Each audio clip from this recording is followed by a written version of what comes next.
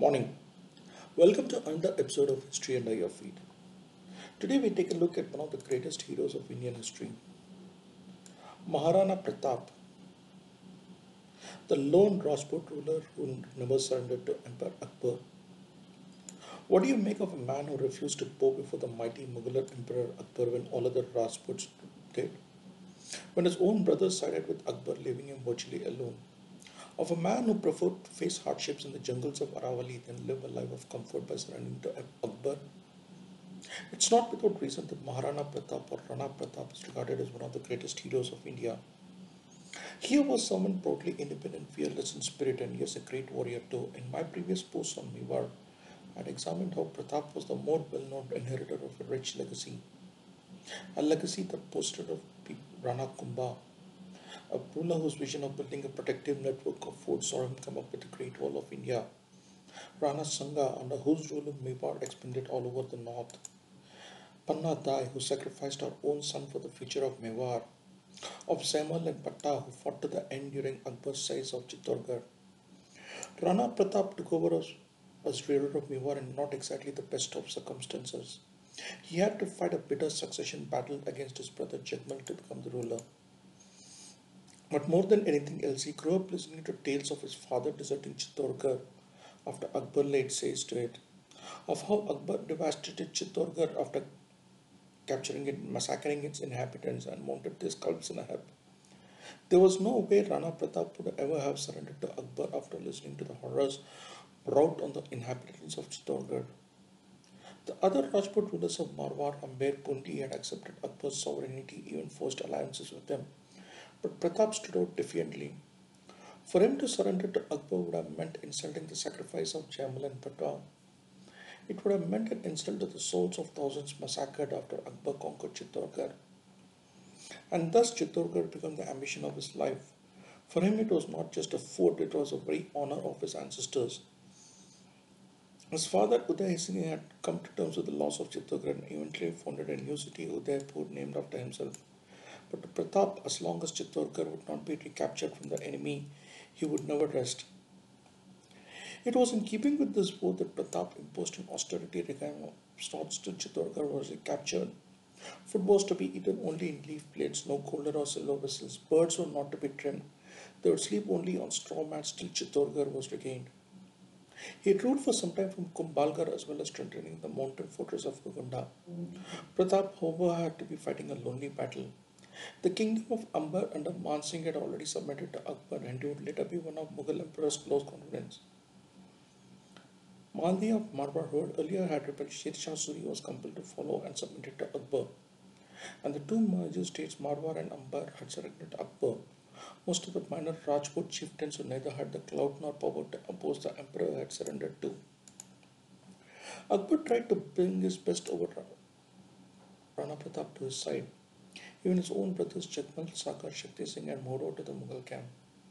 Akbar sent missions under Bhagwan Das, Todarmal and finally with Raja Man Singh but to no avail. In fact, when Man Singh met Pratap, the latter refused to even dine with him, stating that he could not with someone who sold his soul to the enemy. Man Singh was also related to Akbar. His sister was given in marriage to the empress, something which Pratap mocked at. Exasperated with what he saw as Pratap's insolence, Akbar knew there was no other option but war now. We take a break and come back to look at the epic battle of Haldighati here. Haldighati, a narrow mountain pass in the Aravallis located around 40 kilometers from Udaipur, connecting the districts of Rajsamand and Pali. It is believed to have got its name from the turmeric colored soil here. It has to be the venue of one of the greatest battles ever fought in Indian history. Though most of the Rajput rulers were on the side of the Mughals, Pratap still had a formidable force that included Ram Singh Tanwar of Gwalior with all his sons, the descendants of Jamal and Patta, an Afghan contingent led by Hakim Khan Sur, and a Bhil contingent led by Rao Punja. Hakim Khan was a descendant of the Sher Shah Suri, and for him this was an occasion to seek revenge against Mughals. Ram Singh was deposed from the throne of Gwalior by Akbar, and it was only Mewar that had given him refuge. Pratap had a 3,000 strong cavalry, 2,000 infantry, 100 elephants, and 100 lancers. On the other hand, the Mughal army was huge, the strength of 80,000 led by Akbar himself, followed by Man Singh, Prince Salim, Bahlol Khan, Multan Khan. Haldi Ghati was the only way to the plains, and who controlled it had the strategic advantage. Though Pratap was outnumbered by the Mughal army, he took over the surrounding hills, and on the other side, the Bhil tribals were stationed in the crevasses with their bows and arrows ready to throw down rocks too. Pratap was stationed in the center along with his minister Mama Shah, while Hakim Khan Sur led the front formation, Jala Mansingh flanked the left, Ram Singh Tanwar on the right, and above all there was Pratap's faithful horse Chitak, a Kathiawari breed war horse that served its master well. June 18, 1576, the armies clashed at Haldi Ghati. While the hairy terrain proved to be an obstacle for artillery, the pitched battle was primarily between the infantry and cavalry. This was to the advantage of the Rajputs, as a massive attack almost decimated the right and left flanks of the Mughal army. However, news of Akbar's arrival made the Rajputs retreat in the hills for some time. Pratap once again led from the front, his crimson banner fluttering proudly, and following him was Salah Hakim Khan, ram straight into the arms of the Mughal ranks of the Mughal army. A pitched battle was fought between Rana Pratap and Man Singh, with the latter having to retreat. Pratap then charged at Prince Salim on the elephant and almost had it in his mercy before the challenge just missed the mark, killing the Mahout. The battle now reached a feverish pitch, with neither side willing to yield, and the soil of Haldi Ghati was soaked with blood. Pratap himself was surprised, but the Mughals were now gaining an upper hand thanks to their artillery power. Chala, understanding the gravity of the situation, urged Pratap to retreat from the battlefield. He himself wore Pratap's insignia, his helmet, in charge of the Mughal ranks. Jala fought like a cornered tiger till the end before breathing his last. Man Singh was shocked to see that the man killed was not Pratap, but his own chieftain Jala. In the meantime, Pratap was riding in the hills pursued by the Mughal soldiers.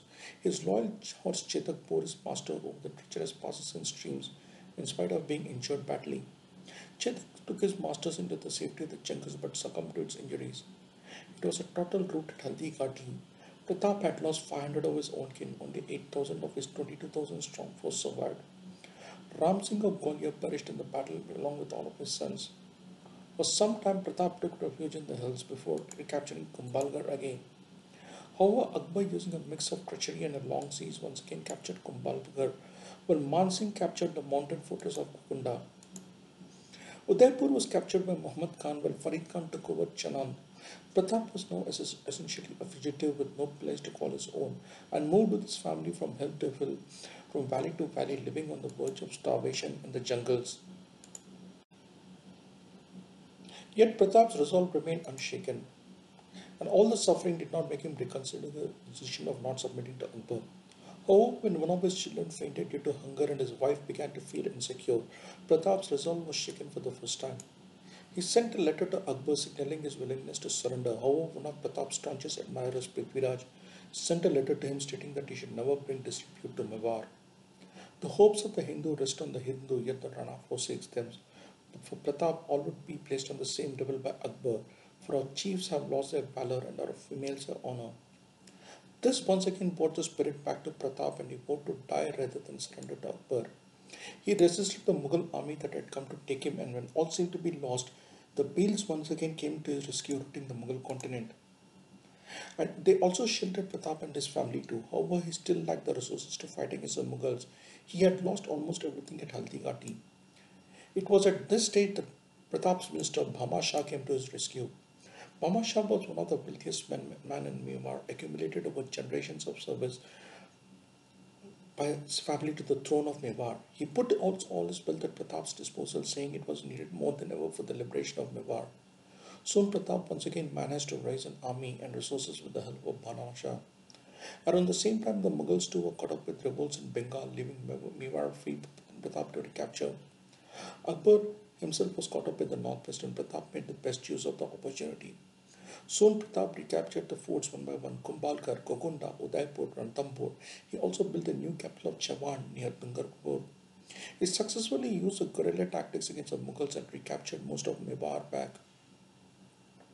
However, Pratap's dream of capturing Chittorgarh still remained elusive. He died at the capital of Chawan in 1597, still nursing dreams of his beloved Chittorgarh, and thus ended the life of one of India's greatest heroes ever.